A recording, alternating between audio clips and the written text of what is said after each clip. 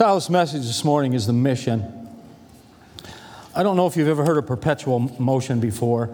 It's a motion of bodies that continue indefinitely. A perpetual motion machine is a hypothetical machine that can do work indefinitely without an energy source.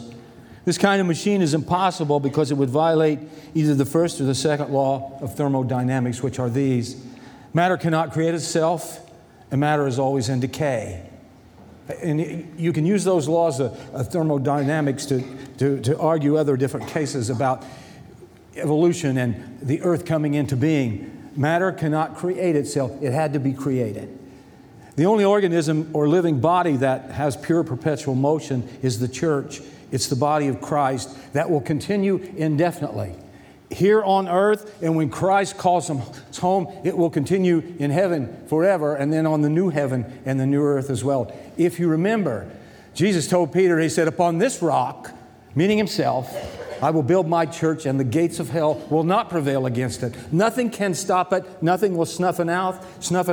So that's kind of what Jesus set in motion. And then in Luke 10, verses 1 and 2, we read these words. "The Lord now chose 72 other disciples and sent them on ahead in pairs to all the towns and villages he planned to visit. These were his instructions to them. The harvest is great, but the workers are few. Pray to the Lord who is in charge of the harvest and ask him to send out more workers for his fields." So Jesus is setting in motion this missionary task. It's still active in this present age, the church age in which we live, the age of grace, the dispensation that we are presently in. Present workers are continue to work and to pray for workers coming behind them so that perpetual motion will continue on. In John 4:35 and 36 states the obvious. Look around you. Vast fields are ripening all around us and are ready for the harvest. The harvesters are paid good wages, and the fruit they harvest is people brought to eternal life. What joy awaits both the planter and the harvester alike. And in our text in Luke 2, again, the harvest is so great, but the workers are so few. Pray to the Lord who's in charge of the harvest and ask him to send out more workers for his field. So the question that is begged this morning is, why are the workers so few? As when we look at statistics, I like statistics sometimes, and sometimes you kind of shake your head. Do you realize that 72% of Americans say they're Christian? And when it breaks that down, when you ask the next question, Barna did this survey, and he asked them, out of that 72%, how many are active in church? And that went down to like 23%. And in that 23%, they asked what they thought a regular attender was, and they said once a month. So that's what's facing us today in the church, but it doesn't do anything, or it doesn't dampen this command that Christ gave us to go out into the harvest. There are people around that need Christ, and we are the ones that have to go in and do that. Why are the workers so few? I think a lot of it is that too many in the kingdom are sitting in the shade or sitting in the wings, and they want somebody else to do it. John Maxwell came up with a principle he called the Pareto principle. It's 80-20. It's a Greek word, which I don't know Greek that well, but I know what that means. That in this concept, it even applies to business, I think, or any organization, especially volunteer organizations. 20% of the people do the work, while 80% sit in the shade and do nothing. And I think that applies probably to the church. So Jesus has given his followers a mission. It's the greatest mission because it's his mission. Jesus in our text gives us the motivation we need to carry out his mission. And that is a huge word. Employers have to motivate their employees. Parents motivate their children. Teachers motivate their children. People in leadership, they try to motivate their followers. There was a guy named Samuel who, at his small company where he worked, the boss and the CEO and all the board of directors decided that they would start this pension plan. And in this pension plan, the worker would donate some, and then the boss or the company would match that, and it had to be 100% participation. Well, this Sam wouldn't sign, so The CEO called him in his office one day, and he gave him a pen, and he had a piece of paper down, which was that contract about the pension. He said, Sam, here's a copy of the new pension plan, and here's a pen. I want you to sign the paper. I'm sorry, but if you don't sign, you're fired. Immediately, Sam grabbed the pen and wrote his name, and the boss said, would you mind telling me why you didn't sign earlier? And Sam simply replied, well, sir, nobody explained it to me quite so clearly. Man, motivation is huge. There might be some of us here who have almost zero. How do you do that? Marine Corps had a way for doing it. The Marine Corps, they didn't have time for slackers or whiners or deadbeats or people that didn't follow orders so well, and people that went AWOL fell into that category as well. Well, they had something they called motivation platoon. So they took the whole platoon out, and we watched this other motivation platoon. And for 16 hours, they dug holes in sand, put sand into buckets, ran over here and dumped it. And when that pile was big enough, they had to take those buckets and fill it that. And they did that 16 hours a day with the drill instructor screaming in their ear. And back in those days, they could thump them with their knuckle on the side of their head, and they got some of that. 2 weeks of that. And if you didn't please the drill instructors after that, you went another 2 weeks. And after that, if they didn't think you was becoming a good Marine, they gave you a bad conduct discharge, which followed you your whole life. In the kingdom, God does not use motivation like that. Can you imagine if He did? I can't imagine in my mind. There are things that motivate us in life. Pain motivates it. I'm a big baby. It motivates me. For years, I was a salt addict. I would salt apples, grapes, didn't matter. I salted everything, especially when Diane wasn't looking. I salted it whether it needed it or not. She was concerned about my health and tried to get me to quit. And I didn't quit till one night I sat in my chair all night passing a kidney stone. No fun at all. Pain motivated me to quit eating salt. A month later, low sodium. I was in the hospital at Union for 2 nights because I didn't eat enough salt. Go figure. I'm back on the salt wagon now. If you come in my office and you see a cow salt block on my desk, don't think anything about it. That's what somebody has suggested. I could just take a lick off that every once in a while.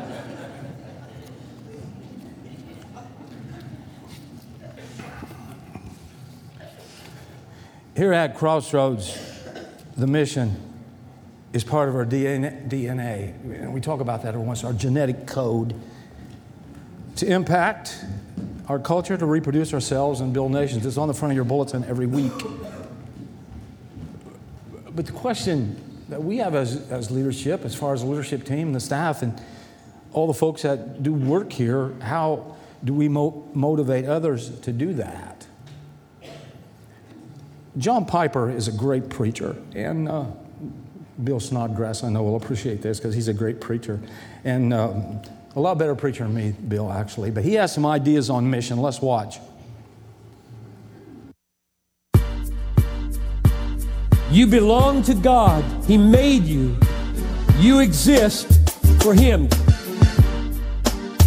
The unwasted life is the life that puts Christ on display as supremely valuable. A God-centered theology has to be a missionary theology. There are only 3 kinds of Christians when it comes to missions. Zealous goers, zealous senders, and disobedient.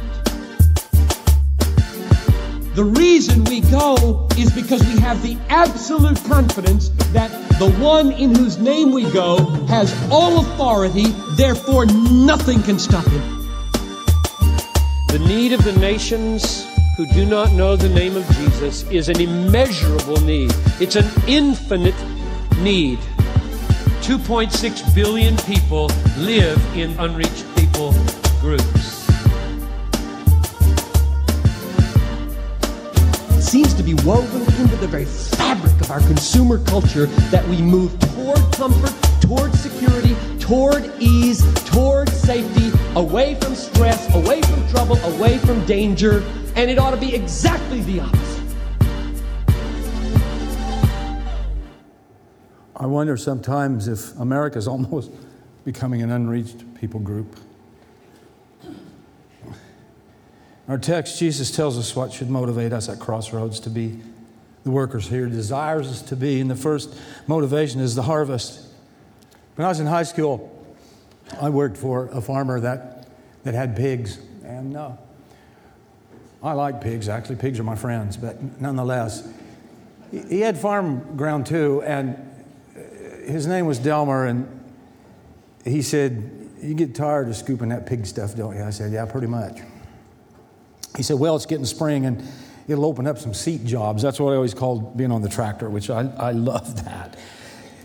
And he'd plant corn and soybeans and sometimes milo, not very often. But in those days after you planted, the work wasn't done. As the crops grew, you hoed them. I liked hoeing because you could pretty much go in road gear, and I like fast, so I liked that part. The cultivating I wasn't so happy about, because you used to cultivate and had little corn and beans, and you'd put fenders on them cultivators, but you could only creep along. I'd get sleepy. I didn't like that so much. And then with a rear cultivator, if you was about half asleep, you looked back and a stick got caught, and you took out a whole row of corn. That didn't always go over so good, but nonetheless, you know what I'm saying. But that was before no-till. Now, with no-till today, you still do stuff. I don't see anybody out in the fields cutting out corn out of beans because there hardly isn't any. And out at Alan Huff's field by our house, there was a stalk of corn. I liked seeing it so bad, I just let it go. I didn't even go cut it down, Alan. So that corn, it's out there when you get ready to pick. But you know what? There's not a no-till system in the kingdom. I think a lot of times we just think people's going to stumble in here or stumble onto Christ and they're going to come themselves, but it doesn't work that way. We have to be part of the harvest. And what is the harvest for Crossroads? It's what crop we going after? We're going after people. Because we all know, we get totally honest with each other. We all know people that need Christ. We see their lives deteriorating. You see them full of anger, bitterness, stress. They have no release. And I've heard this a million times. Boy, I don't know what people do without Christ. Well, they go ahead and live the way they are because they don't know any better. That is the point. That is why God has us into this world. My biggest message that I ever preach is coming to Christ, is get in the boat with Christ. But then I want others to do that as well. And that's what God has called us to do. You know, when people see us out talking to people, if they see us showing compassion and love and concern, it makes a difference. And then when they see us out in the community doing outreach, regardless of what that is, they see the hand and feet of Christ in action. I've said this 1,000 times. People are sick to death of hearing about Jesus and not seeing any action. It's easy for us to say that. But the fact is, they want to see things. They want to see things. I remember Jesus said this in Matthew 4:19. Jesus called out, "Come follow me and I will show you how to fish for the souls of men." It's part of the harvest. It's fishing in a spiritual sense. And you that fish, you know what motivates you to stay in one place, only if they're biting. Or if you change bait and they're not biting, you try to move around to another place where the fish are biting. I don't know if some of you do. You remember Chuck Wells came to church here, him and Norman Swango, his brother-in-law. And I always got tickled at Chuck because he'd come in and say, "We got into some crappies and they were this big." Think about it. If there was a crappie that big, he'd be like this tall. We always just went along with him and joked. But he hated to be outfished. And him and Norman go fishing, and they had a boat. Of course, Chuck was on the controls. If Norm was in a spot catching fish and Chuck wasn't, he'd move the boat. He'd move around so Chuck was in the fishing hole, Norm was where they wasn't biting. But that's just kind of the way. If you're a follower of Christ, you have your own personal fishing hole in a sense. Each one of us here this morning have our own circles, our own spheres of influence. Your immediate family, your relatives, your close friends, people you work with, neighbors, acquaintances, people you run into at Basler's, at Walmart, all over the place. You're involved in people. It's hard to get away from people in this day and age. If you follow the Holy Spirit's lead, He will lead us to where the fish are biting. The harvest is plentiful, Jesus said, but there's not enough folks picking. That's kind of what He's trying to say here. And that's our focus at Crossroads. If you went by somebody's house or a building and you saw it was on fire, would you just go in and save one person? I don't think so. We'd want to get everybody in that building out. And after they came out to see the relief on their faces that they'd been rescued, redeemed, so to speak. First motivation for mission is the harvest. The second motivation is a need for workers. The workers are few. Jesus said this is a huge harvest out there, just waiting to be taken. And here's my question. Has the church lost sight of harvest for people that are all around us? Now, I love church. I know you don't believe me, and I don't have my fingers crossed. When I'm not here, I miss you. I really do. But have we lost sight of that? We enjoy each other. We enjoy coming in here. But have we lost sight of those people that aren't in here? You realize that every mainline denomination is either plateaued or declining in membership.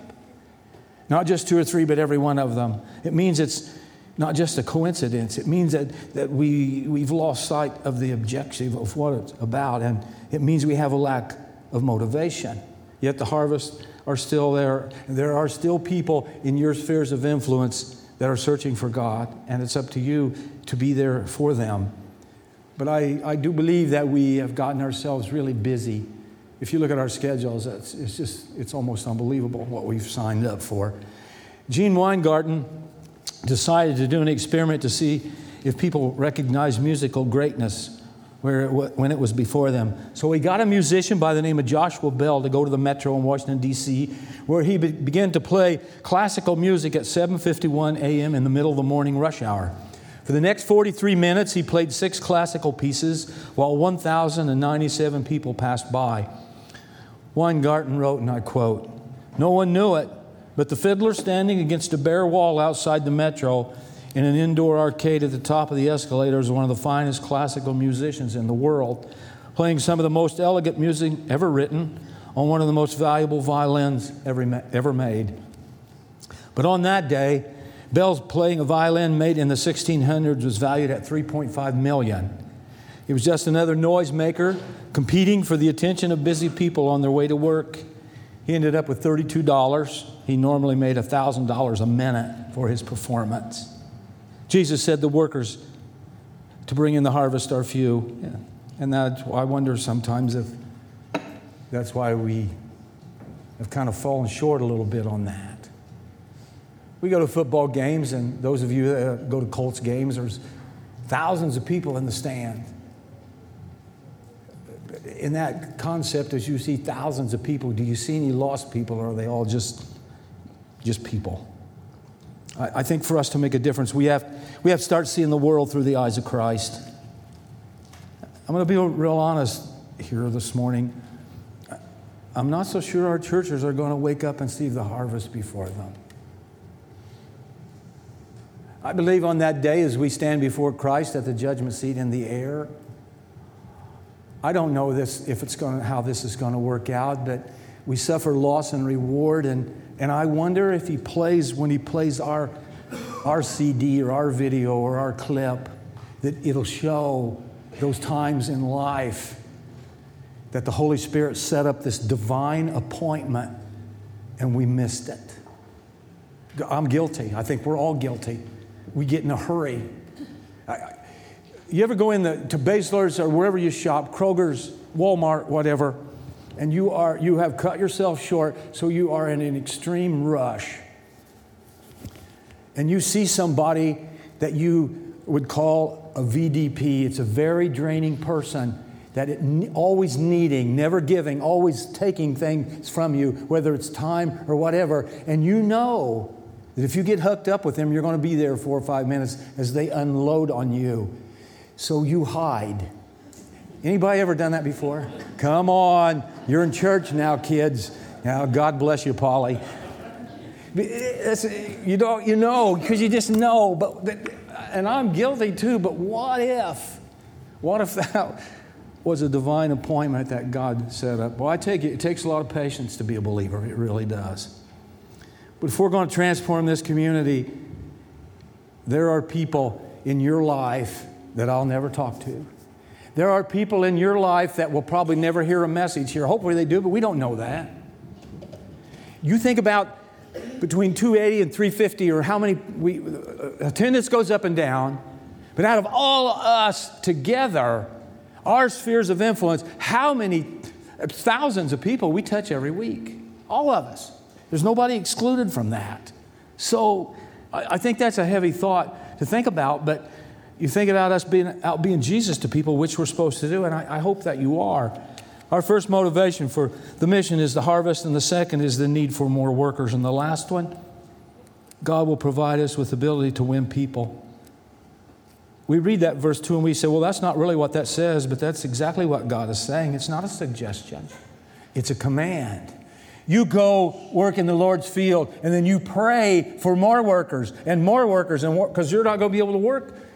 One of these days you'll be taken out of here. And that's to keep it. That's a perpetual motion. It's not a suggestion. It's a command. And it doesn't mean that everybody's going to respond. Not everybody responded to Jesus. But I'll tell you what, friends, out of all the ones that don't, when that one person responds and you see the spiritual light go on in their eyes, there's nothing like it. And I hope that's happened to you. There is nothing like it. Not for the fact to brag about it, but it's the fact that there'll be people in heaven on that day because you listened to the Holy Spirit and you went into their life. You know, I hear a lot of people talk about, it's almost like back in the day when they scalp people and they had all them scalps on their belt. I don't see it like that. I think that's bragging, and I've known some believers like that, and it bummed me out. But nonetheless, on that day, on that judgment seat of Christ, when Jesus brings them stories up, you're going to be all about it, actually. A lot of times we don't do it because we're afraid, we feel inadequate. We don't want to be stupid or rejected, which is easy for me. If you feel that way, it's normal. It was an issue even in the days of Christ. Jesus said in Matthew 10, 19 and 20, really important, do not worry about what to say or how to say it. At that time you will be given what to say, for it will not be you speaking, but the Spirit of your Father speaking through you.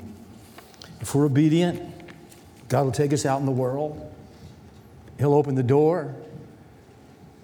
He'll give us that nod or squeeze our heart, and we know at that moment we're supposed to say something. Or works the other way too. There's sometimes you're not supposed to say anything. But we can't plead ignorance. You can't do that if you're a believer, because you know when the Holy Spirit speaks to you. Our main objective at Crossroads is to make disciples of Jesus Christ, and then for them to go make more disciples. That's that perpetual motion. That's how it's supposed to work. To do that, we have to have a missional imagination.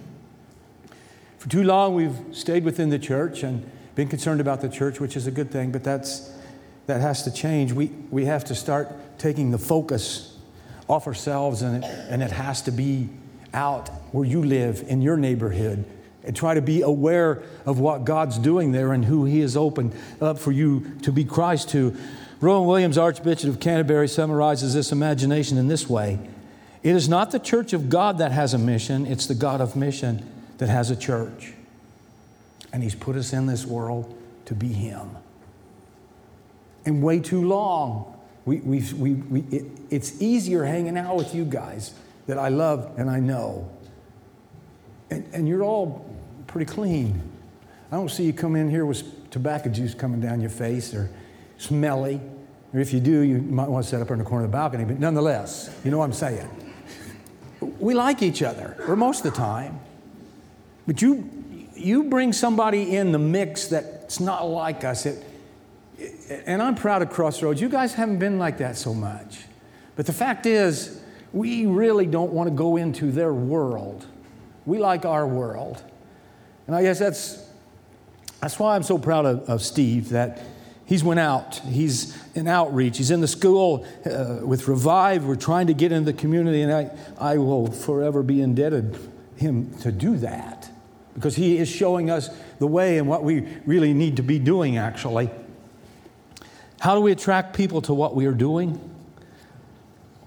That question becomes What is God up to in this neighborhood? What are the ways we need to change in order to engage the people in our community who no longer consider church a part of their lives? That's the big one. What can we do to get into people's lives that don't see the need for Christ or the church or anything else? God is calling us to be heavily involved in His mission in new and creative ways to interject Christ in this community. I think there's a problem with a lot of us. I know I had it for years. When we got to that point where we bended our knee and our heart to Christ and we have accepted Him as our Savior, we've come in like Christian in Pilgrim's Progress, and we've got this big burden on us. And unless we physically and mentally take care of that burden, it's still on us. We might walk a little straighter, but we're not upright yet. And as the Holy Spirit works for us, He tries to remove that from us so we can be totally free to do this work. But I think there's too many folks sometimes that's so burdened down they can't look outside themselves to help others because they can't get themselves where they need to be. In 1986, a movie called The Mission was released. It's about bringing Jesus to the Guarani people in Paraguay. Robert De Niro plays a mercenary and slaver that makes a living kidnapping the Guaranis and selling them to plantations. And the Guarani people know that he's evil and they know what he has done. The Holy Spirit spoke to his heart, so a priest is trying to lead him to Jesus. And he tells De Niro to understand the love of Christ and forgiveness, he needs to tie up all of his armor in a bundle and accompany him and drag that all the way to the Guaranis. Watch how this plays out in this struggle in his life.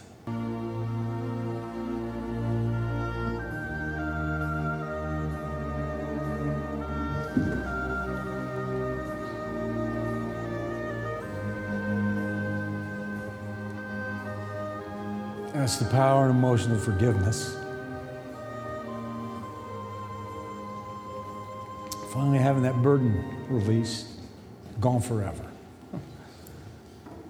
I think many of us carry a burden in there every week.